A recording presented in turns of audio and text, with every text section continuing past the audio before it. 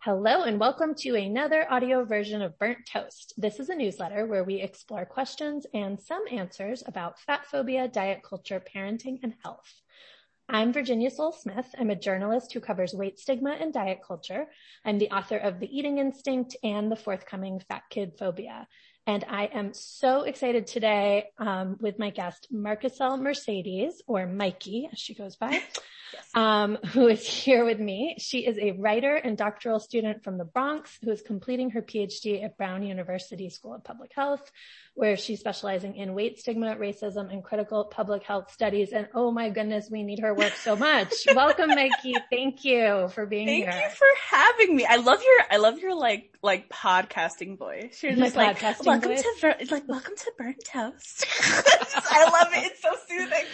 You know what? It's I did used to have a podcast, and then also I do a lot of radio interviews, and I've sort of honed my radio voice. This is my NPR voice. I love it. And yeah, it's definitely, it's not my normal voice at all, but I also am someone who spent a long time hating the sound of my own voice. And having to get over that. And I realized one of the things I hated about it is that I do this bit with my friends where I'm like, I'm Virginia and I talk about diet culture. Like I have this very high pitched voice. So when I do radio, I try to bring it down a little bit, and sound more like the 40-year-old grown-up person that I am. I love it. I love it. Keep doing it because it honestly makes me feel so important. I'm just like, yes, please. Talk to me. You are very important. Your work is massively important. So all about that. Okay. So the first thing we have to talk about is the piece you did a couple weeks ago.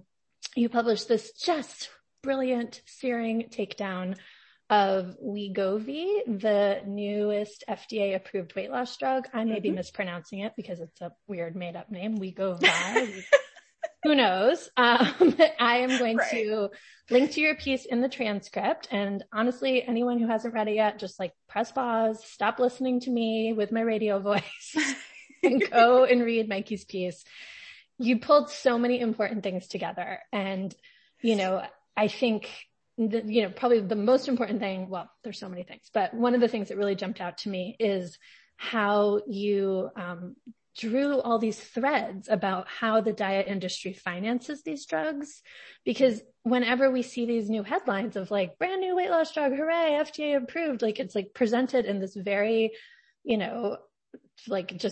this is unequivocally good news and we should take it as such when there's this whole sort of, machine behind that happening. And I think people who read those headlines, sort of loosely know that, say, scientists are required to disclose whether they have a financial stake in the research they're doing, but they definitely don't understand. I mean, I have been reporting on this stuff for a really long time, and I don't even totally understand all the ways that you showed that, that is just a starting point. The financial disclosure on a study does not tell the whole story. So absolutely. Yeah. So why don't you walk us through that a little bit? Like, what does a financial disclosure do? And what does it tell us? What does it not tell us? And why, in the case of Wegovy, is there just so much more money at stake? Right. So the first thing to know is that to publish in most journals, I mean, I don't think it's a stretch to say, I don't think it's a stretch to say any journal to publish in now, especially those that, have biomedical research. So any journal that you try to publish in, if it's peer reviewed, will ask if you have any like financial conflicts of interest.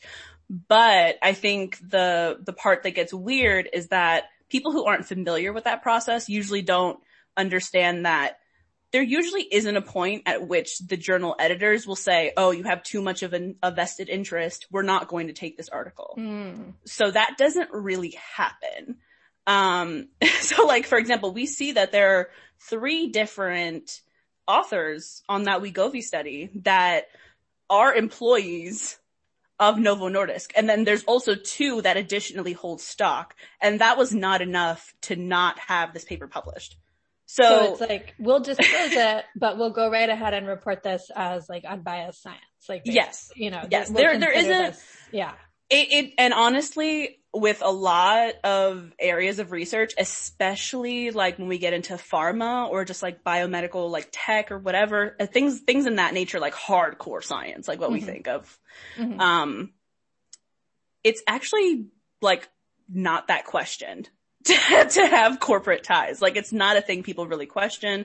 It's definitely not a thing that journal editors question because like it's normal. So people are like, oh, okay, so you're a stock owning employee of this pharmaceutical company and you also receive fees from whatever and like you invest actively in like these forms of companies. Okay, we'll note it at the bottom of this article, but it's not like we're not going to take we're not going to take your research, especially when it's something like this. So there's a lot of publication bias at work here too, where since the medication had such like distinct results, you know, average of 15% loss of weight, like from participants' initial weights, a lot of people lost like a third, you know, of their initial weight.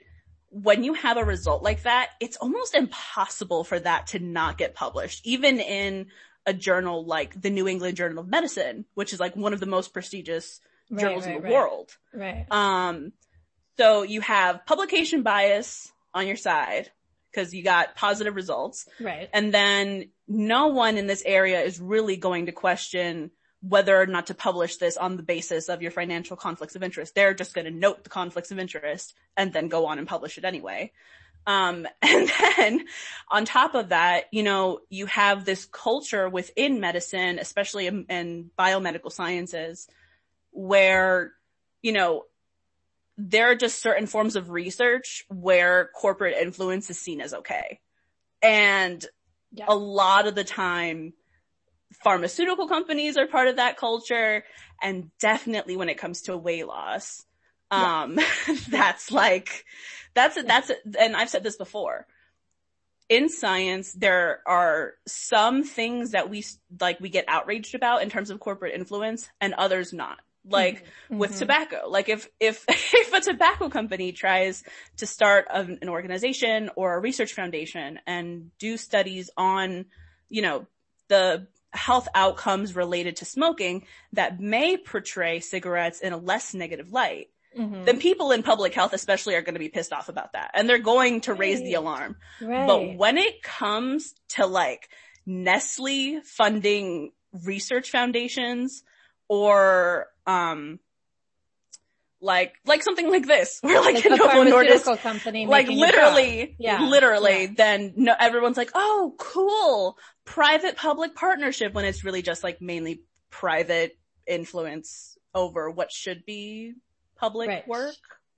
And so why is that? Why that double standard that we are outraged that a tobacco company would do science to try to make their product seem safer, but we are not outraged that a pharmaceutical company will do science to make a drug they can sell and profit off of? Like why?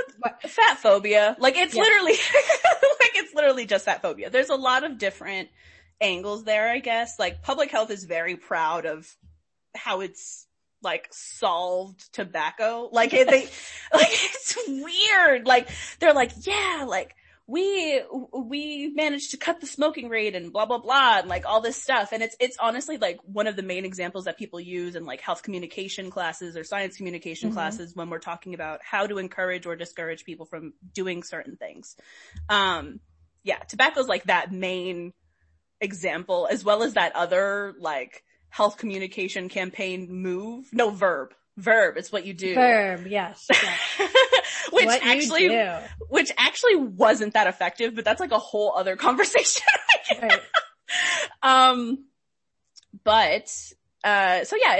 mostly boils down to fat phobia. And I've found that, you know, that's amplified by the way that corporations have always been part of, you know, the quote unquote obesity prevention, like area, especially of public health. Like corporations have just always been there. So it's less jarring when something like this happens because it's like, oh, well, this is the way it's always been done. Right. We don't question this whole system and I guess the alternative system feels very radical to say like, pharmaceutical research should only be, I don't know, government sponsored, or, right. you know, that there shouldn't be a capitalist stake in this. Feels like, when I say it out loud, quite logical, yet also anathema to the way we are programmed. So yeah. If you were to say that in a room full of like researchers, I think people would be like, whoa, hold up. Yeah. That's a bit much. How do we get anything done? Yeah. Yeah. Right. Yeah. And there is, I mean, you know, just to like not play devil's advocate exactly, but just to say like, you know, these corporations do have huge amounts of money. They do directly impact people's health. Like if we could get them to put that money towards useful things, like that could be a good thing. The problem is they're only putting it towards something profit that making. Right. Profit making. And in this case, a drug that you and I both feel strongly is going to be much more harmful than it could ever be. Exactly. So, this is all aside from the fact that these corporations should not have the money they have anyway. Right. So like, that's a whole other thing that we do not have enough time to get into. No, yeah, that's like a whole separate conversation. But yes, definitely worth noting. Okay, so then let's talk a little bit more about the drug itself. I mean, as you said, it sort of had these quote unquote positive results, and that they're, you know, reporting more weight loss while you're on the drug than, you know, than average or than you usually see in these studies. But you also talked in the piece a lot about, I loved this, our short-term memory when it comes to the industry and specifically weight loss drugs. So, you know, tell us a little bit about what we've forgotten about this drug's predecessors that are sort of clouding our ability to assess this drug.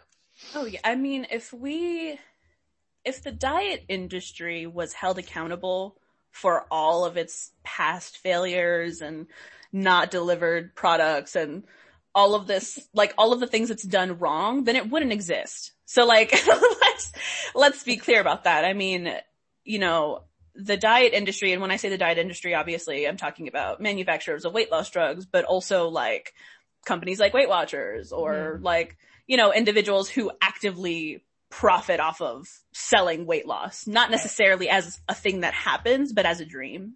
Right. Very important distinction. And that's the distinction that I think is really core to this. Like this cyclical, like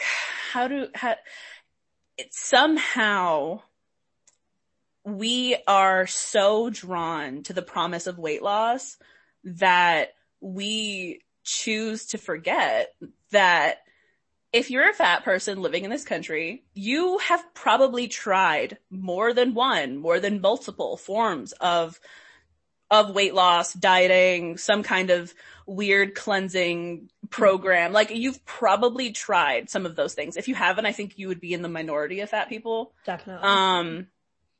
The minority of all people, but especially minority of all people, especially minority of fat people. Yeah. And, you know, I think that the normalization of that activity, of that engaging in like this collective fat hate, right?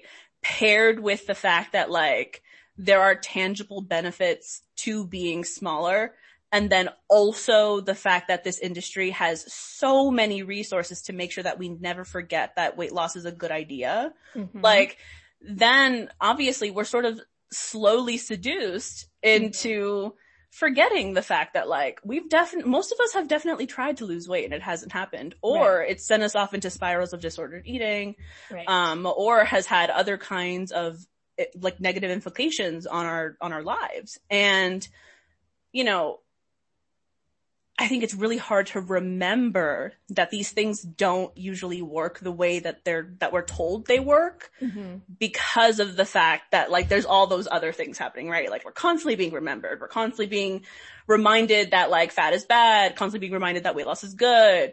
And then like we see that reified by all of this like media explosion. When something like this comes out, it's like, it's being talked about as a game changer. This is going to change people's lives. And there's always a steady supply of people waiting in the wings to advocate for something like this. And in addition, advocate for something like this on like a large scale, which honestly, the application of a weight loss recommendation or technique to like community level or population level health, that's like fucking unethical. That's unethical as hell. We know that encouraging weight loss, encouraging body comparison, encouraging body dissatisfaction does all kinds of messed up things to our health. And we also know that it's incredibly rare that people lose weight and then sustain that weight. And we also know that the consequences of putting people into a cycle of weight gain and weight loss also has serious implications on our metabolic health. And yet it is completely acceptable to recommend those things on a community level, on a population level. And there are people in the medical community who will absolutely advocate for that. And there are lots of reasons why. And sometimes those reasons boil down to dollars. Like, and it's a really uncomfortable thing to sit with, because I think that regardless about how much we complain about like how bad healthcare is in this country especially, but in general, I think that a lot of us still hold on to the hope that the people who give us healthcare services just have like our best interests in mind. Right. And being confronted with information that suggests the opposite or suggests that the story might be a little bit more complicated is incredibly uncomfortable. Yeah, definitely. And we give them a sort of like expertise, or, we assume that they have some inside knowledge that we don't have about this particular topic, which is very, it's sort of saying like you're telling someone else has more knowledge about your body than you do, or, your lived experience in your body, the fact that you probably have tried multiple diets, multiple other drugs, and yet still when someone comes in and says, this is the one, you're going to just like discount your own lived experience around that and say like, okay, this is, absolutely. We like get these blinders on. And I know. And even with the whole, like, I strongly believe that people are, the best experts of their own bodies. Like, we live in these bodies every damn day. Like, we know when things don't feel right. We know when we're content and when we're at ease. Like, we know. But even putting that aside, like, the fact is that most doctors don't know what to do with fat bodies. Like, they're, like, there's plenty of studies that suggest that doctors do not feel equipped to deal with patients that are quote unquote obese. Like, they don't know how to do nutrition education. They spend less time giving health education to people who are fat anyway. And, I think that a lot of the restrictions that a lot of fat people face, especially when they're looking to get like, life-saving surgical procedures or transplants, the perceived idea that weight, like at a certain weight, you are, you're less able to get through that procedure. Like, that is also something that I'm very sure is born from doctors just straight up not knowing how to deal with fat bodies. Yes. And, in medical school, a lot of cadavers, when they're fat, people are just like, oh, I have to like cut through all of this. Oh my God. So there's it's dehumanizing. Yes. And it also just makes treating fat patients into a burden, like from the get-go, like from the beginning. And then that just gets worse. So yes, people are absolutely probably the best experts on their own bodies, but also a lot of doctors don't know what the fuck they're doing when it comes to fat patients, period. Yes. So important to highlight all of that. And with this drug in particular, I mean, why don't we just also quickly spell out? So it had this sort of initial 15% weight loss, or up to a third weight loss, which sounds, bright and shiny and like some brand new achievement. But also, what are the concerns about this drug, and why is it likely, clearly just another one of these same, the same merry-go-round we've been on a million times. Absolutely. So first of all, there's someone who engaged in the study and was receiving Wegovy, who is quoted in multiple articles about the medication, saying that she ended up gaining back, like, most of the weight that she lost while she was on the medication, and then also lost some of it, and then also gained some of it back. So it's like, that's textbook, that's literally the definition of weight cycling, right? So the fact that there is this medication that's being heralded as this game-changing diet drug There's nothing game changing about it. It's just when you're on it, it fucks with your pancreas enough that you are sent into a process of losing weight that probably is not healthy or organic or makes sense for your body. And then once you're off the drug, you gain it back, because that's what happens when you mess with vital systems of your body and then allow them to right themselves again. You settle at the weight that you're probably supposed to be at. Yep. So you have that.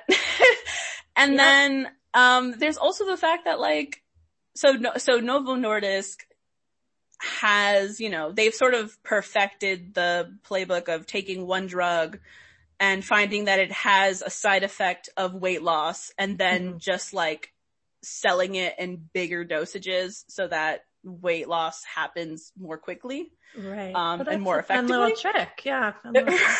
Right. So they did this with another drug, Saxenda,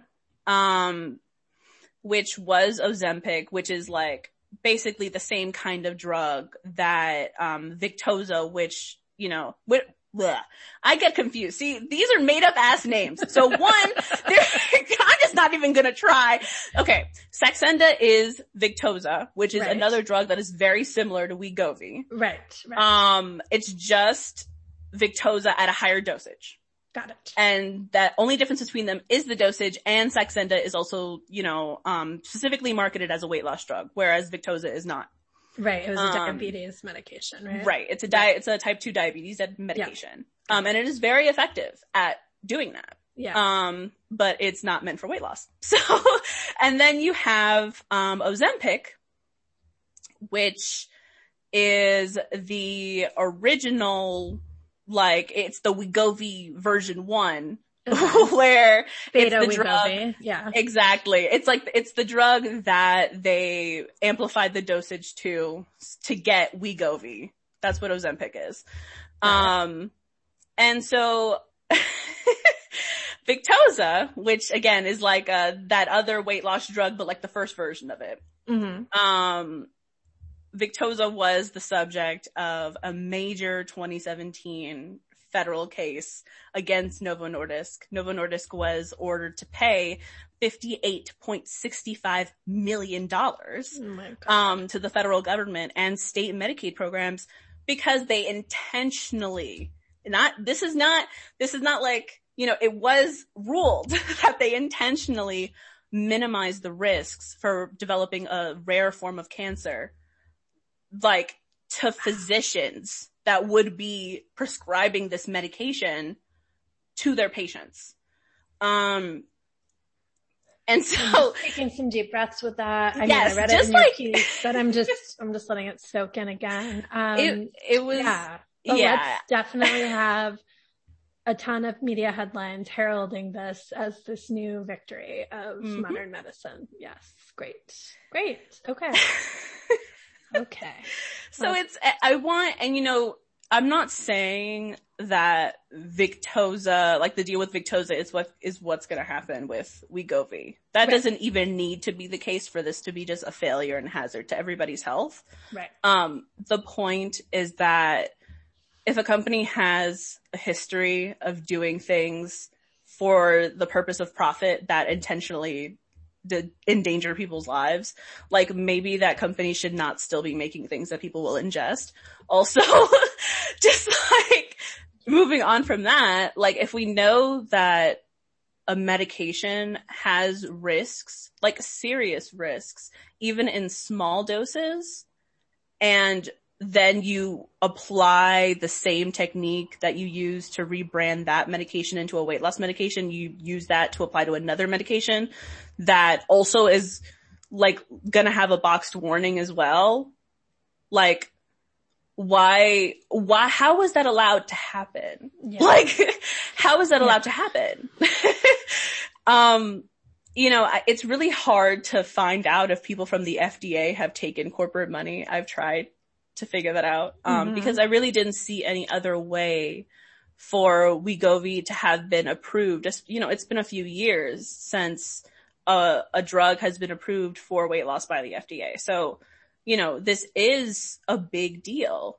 And I don't know. I mean, I'm not sure if the FDA has ever approved a potentially risky medication, especially after a corporation has been found to intentionally mislead physicians. I don't know if that's something that has happened before in history, but like, clearly this is something that we should be worried about. Yeah. Yeah. Yeah. So, I mean, there's just so many red flags everywhere you look on this one. So, except none of them were being reported in any of the mainstream media. No. So people need to read your work because you were the one putting this together. And yes. Yeah.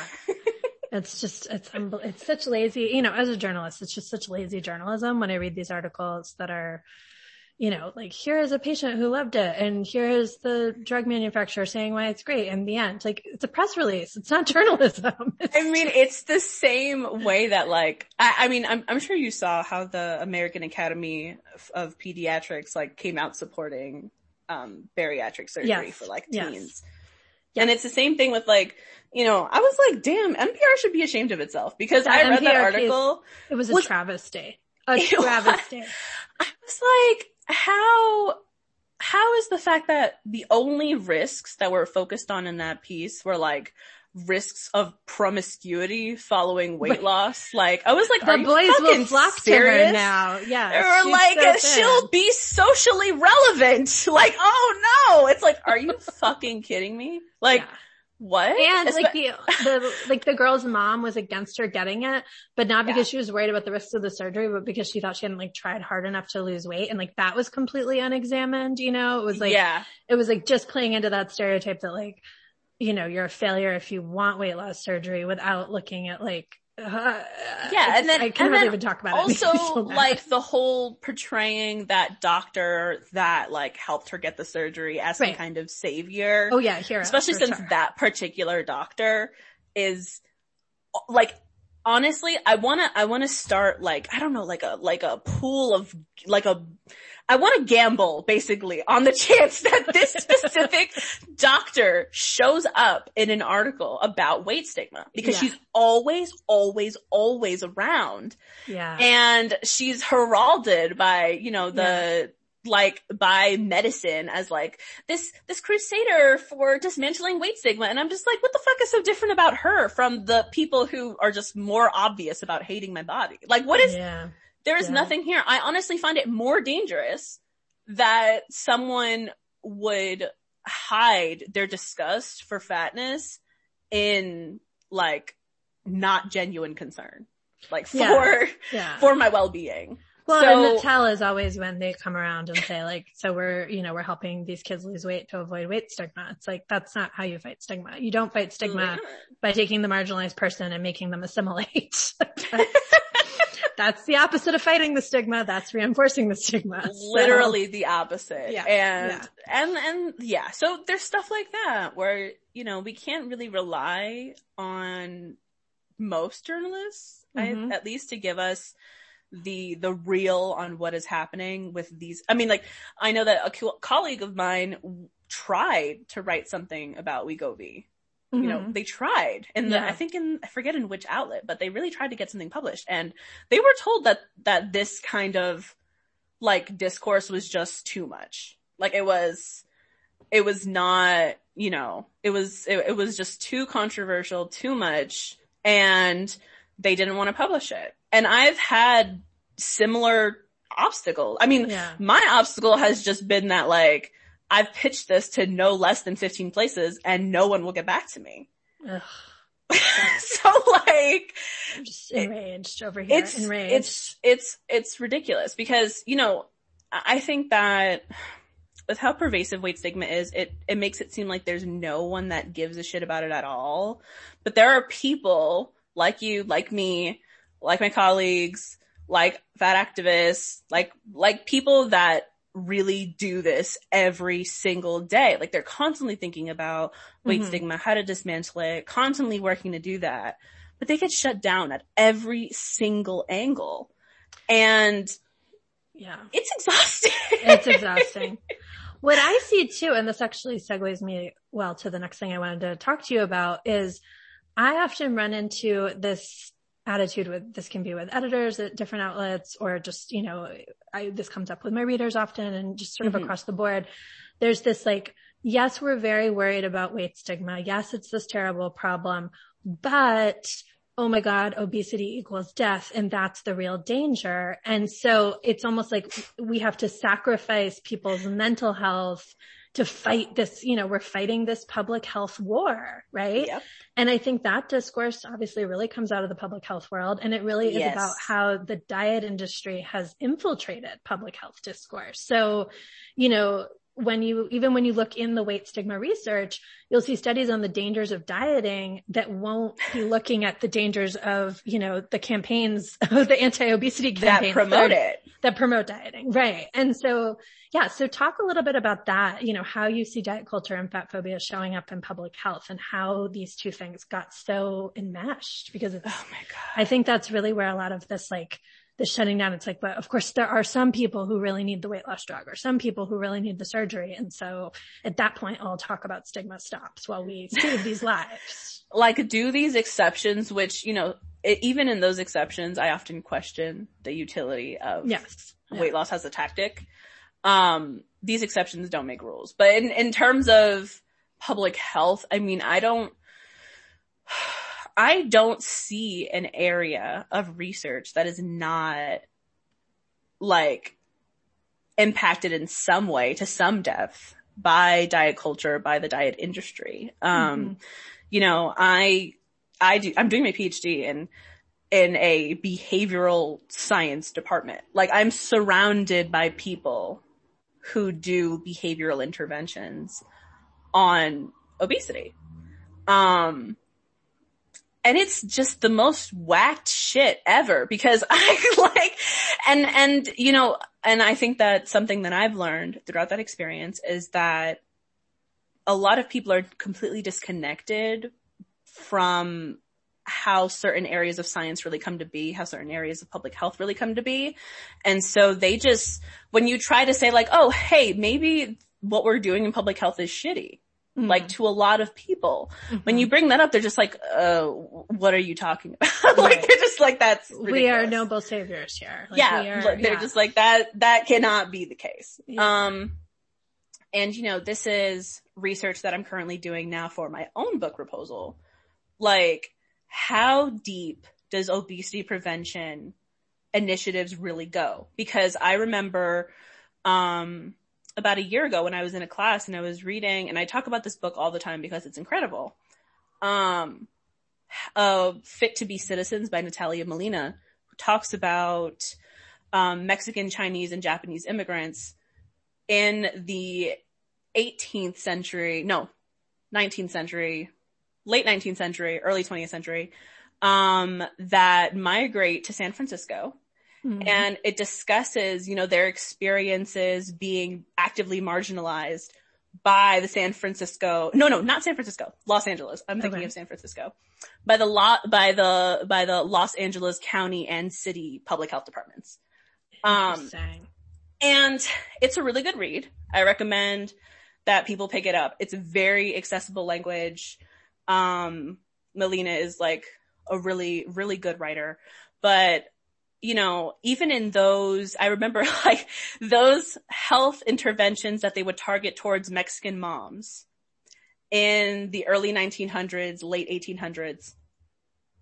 A lot of that was critiquing their diet and the way they ate. Yes. And so even that falls into the parameters of an obesity prevention initiative. Definitely. And that's something that, like, wouldn't necessarily be classified as one because it falls into the realm of maternal and child health, which is honestly one of the most fat phobic areas of research I've ever seen in my life. But, I mean, it's the same reason why, like, that survey returned that OBGYNs are like one of the most fat phobic areas of medicine. Like, these things are not a coincidence. Yeah. There's a reason for them. Police women's bodies, mothers' bodies, mothers of color's bodies. Yes. All need to be policed and controlled as much as possible. Yeah. So we have to understand that, like, critiquing people's diets, especially people from other cultures, critiquing people's diets, critiquing the way they feed their kids, critiquing their cultural foods, I feel like those were practices that really became bolstered by public health initiatives, justified by the faulty science that they put out to justify their bigotry. And now it's a whole area of research. Now that's not just, critiquing immigrant mothers. That's obesity prevention research. Like that's a thing. Like that has journals, that has grants, that has clout. So it goes deep.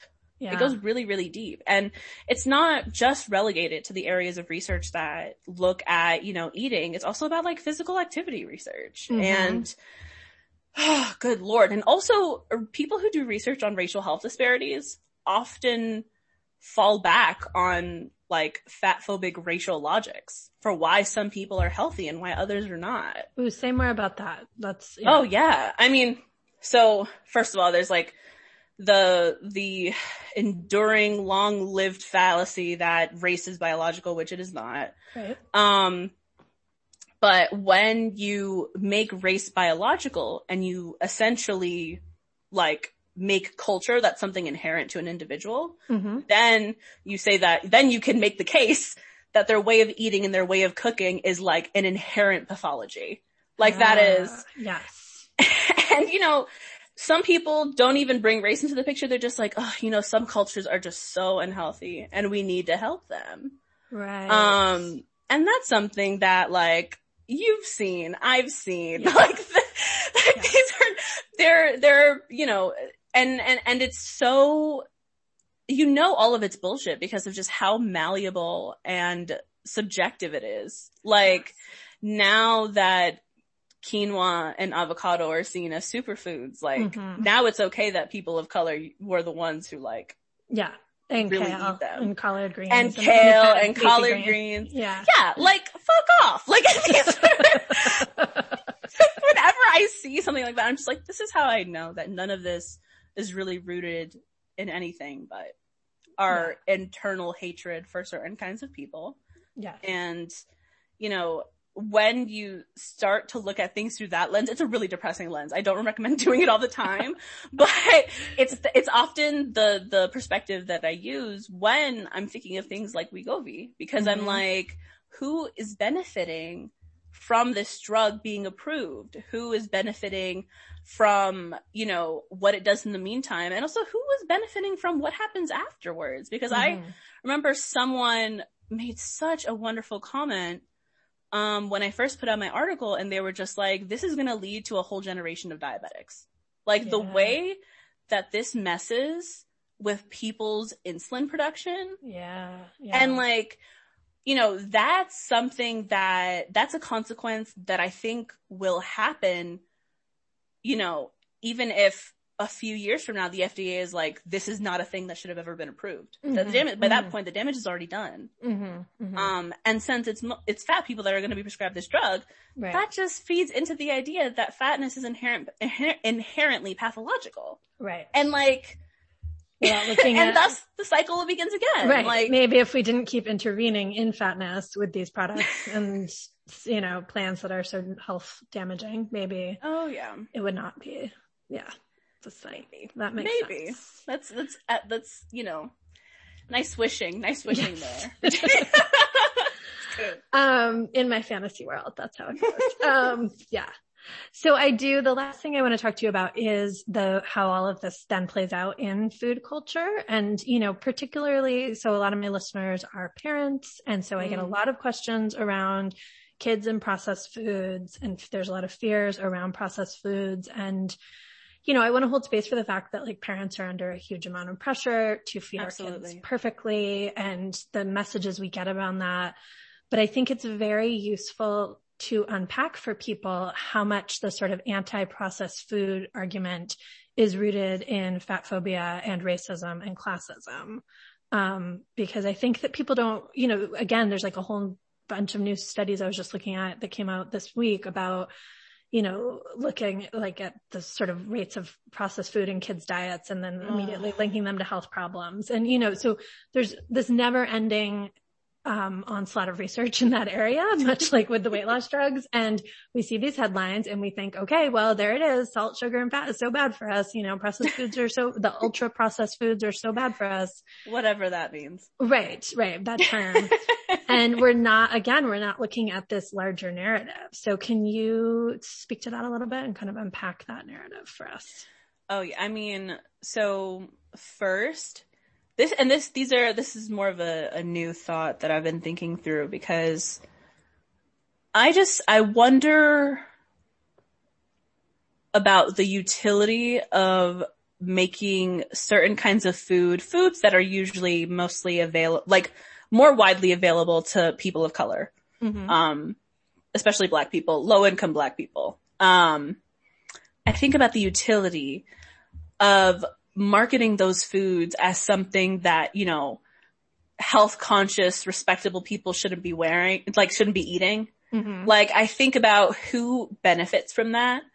And I feel like a lot of the discourse that demonizes certain foods over others is honestly, it usually works out as some form of marketing ploy to push some kind of new form of eating, whether that's like clean eating or being like, oh, we all have to be vegan, or we all have to eat clean, or we all have to buy organic foods, whatever that means.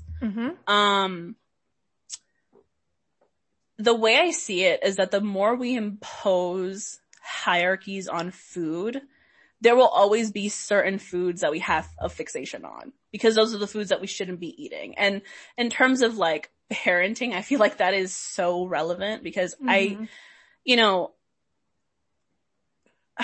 just think about how when I was younger, my fixation on eating more and more first originally stemmed from hunger, because like I was restricted, in terms of my diet. I have always lived in a fat body at any age. And so, when it came to the point where, certain situations collided in a way that made it so restriction was an enforceable thing. That was when I became most fixated with food. I didn't become fixated with, ultra processed food. Like, that wasn't a thing that I really even gave a shit about when I was a kid. I was like, I want to eat more of the food that like I had for dinner, because I'm still hungry and I live in this body, and my body is telling me that it needs food. And eventually that fixation moved away from being something that I physically felt was necessary and more a compulsion that I had to fulfill. Because if I didn't have it, it meant that I had let some kind of need go unfulfilled. And that caused me a lot of distress. And so when, we talk about ultra processed foods, I feel like, especially in areas of parenting, we're just like, how do we make kids less fixated on these foods? How do we make kids like these foods less? Marketing for these foods is all bright and colorful and it draws people in, and kids are always told not to eat them. So, they might like them more and all this stuff. But I honestly tell people to start with like their relationship with the food they eat on a regular basis. Yeah. Just because, I think the narrative that, food abuse, whatever that means, like food abuse starts with foods that are, unhealthy. I'm air quoting here, unhealthy. Like that idea that that's where it starts. I feel like that is really just misinformed and incorrect, but it's something that so many of us feed into. And it's extremely prominent in literature that is targeted towards parents, because just because of the way that a lot of these foods are age coded. So like, like, is there a reason why like Lunchables and other forms of prepackaged ultra processed foods, is there a reason like why those are so bad and also for kids? Like, okay, yeah, sure. I think that's a conversation worth having, but I also think that like a lot of the time it's a distraction. Yeah, I think that's really well, you're articulating like a key tension I think about a lot, which is like, the processed food industry, much like the diet industry, could certainly use more oversight, could certainly stand to have someone coming in and saying, hey, stop with the predatory marketing tactics. Like stop disproportionately marketing communities of color, stop disproportionately marketing to kids. All of that would be super and is really important. But when we only focus on, for some reason, like the conversation, we lose that nuance and it becomes like, these foods are bad. You are bad if you feed them to your child. The end. And it's like so much more complicated than that. These foods in and of themselves are not terrible. It's the it's the excessive marketing and the way that's done in this disproportionate way that is the problem. It's the way that these foods give into the fixation we already have about eating. Right. Like they amplify that. Right. Like if, I'm a child and like I was, at some point, if I'm a child and I am already thinking about food and then I am suddenly bombarded by food marketing, those are things that feed into each other. It's not like the food marketing started my issues with food. But so if you hadn't been restricted, exactly, I wouldn't give a shit. Right, you could navigate the marketing much easier. Right, exactly. Like so I would have. That's the starting point. Yeah, that's the thing. Don't restrict kids. Do not restrict kids, please.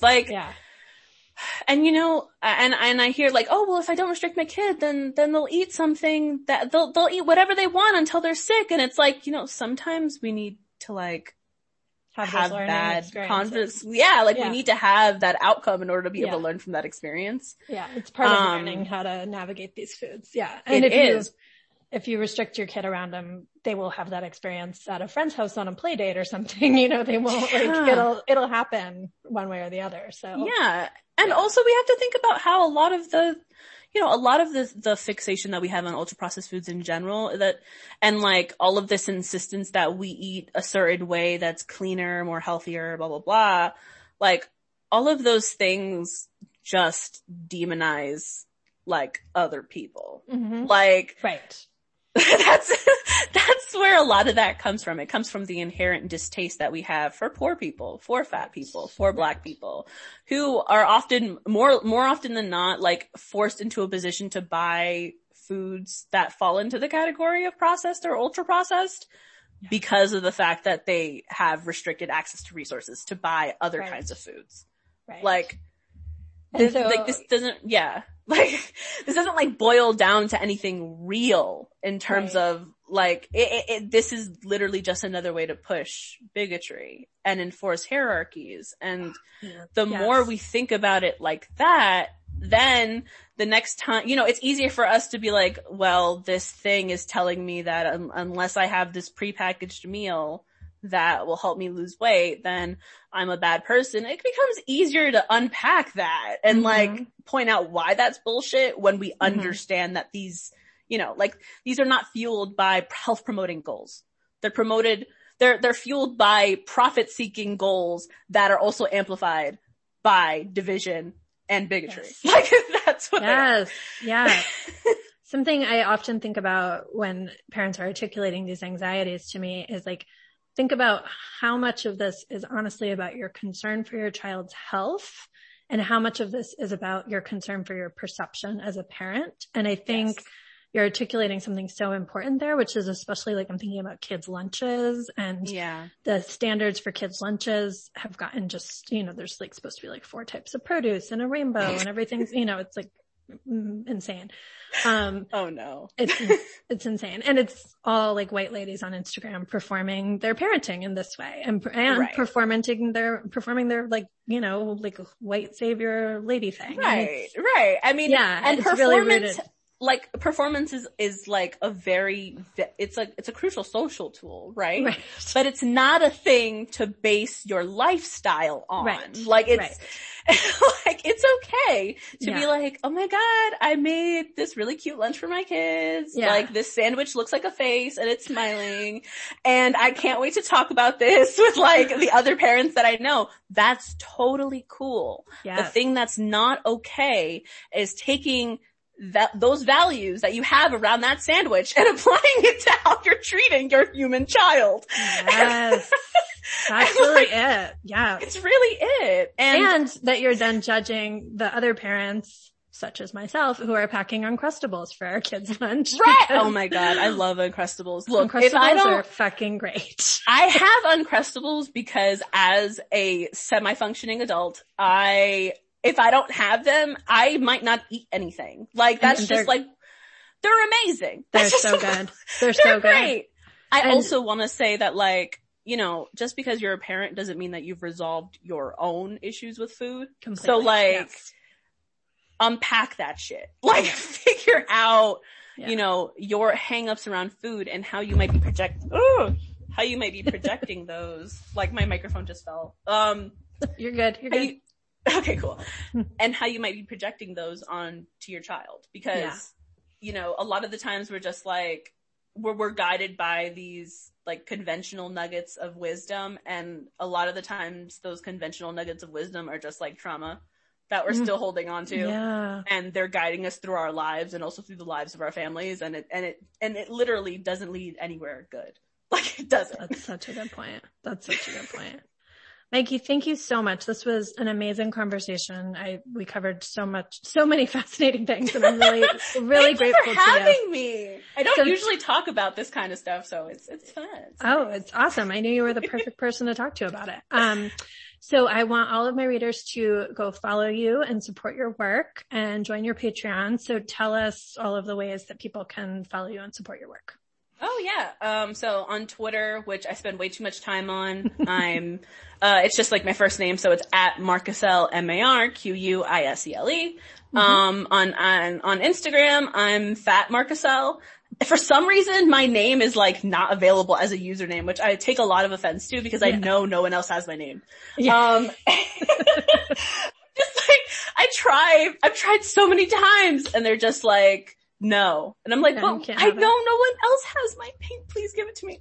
And I'm also on Patreon. It's patreon.com/Marquiselle. I'm currently working through a Fat Studies, public health syllabus. So if that's of interest to anyone, I break down a lot of what we're literally talking about right now. In terms of how fat phobia became a thing, especially in the sciences and all of the different people involved in that. And so it gets real fun. It gets real fun. And you know, if you think that there's like some concerns or questions about that you have around fat phobia, like I'm always taking questions through my website. And I use those questions actually to, those are the subject of my semi-biweekly newsletter that I put out through Patreon as well. Awesome. So, yeah. I am going to have links to all of that in the transcript so people can find your work. And I mean, there's so much. I'm in awe of what you produce and, you know, the level at which you're doing this is just amazing. So thank you so much. Thanks.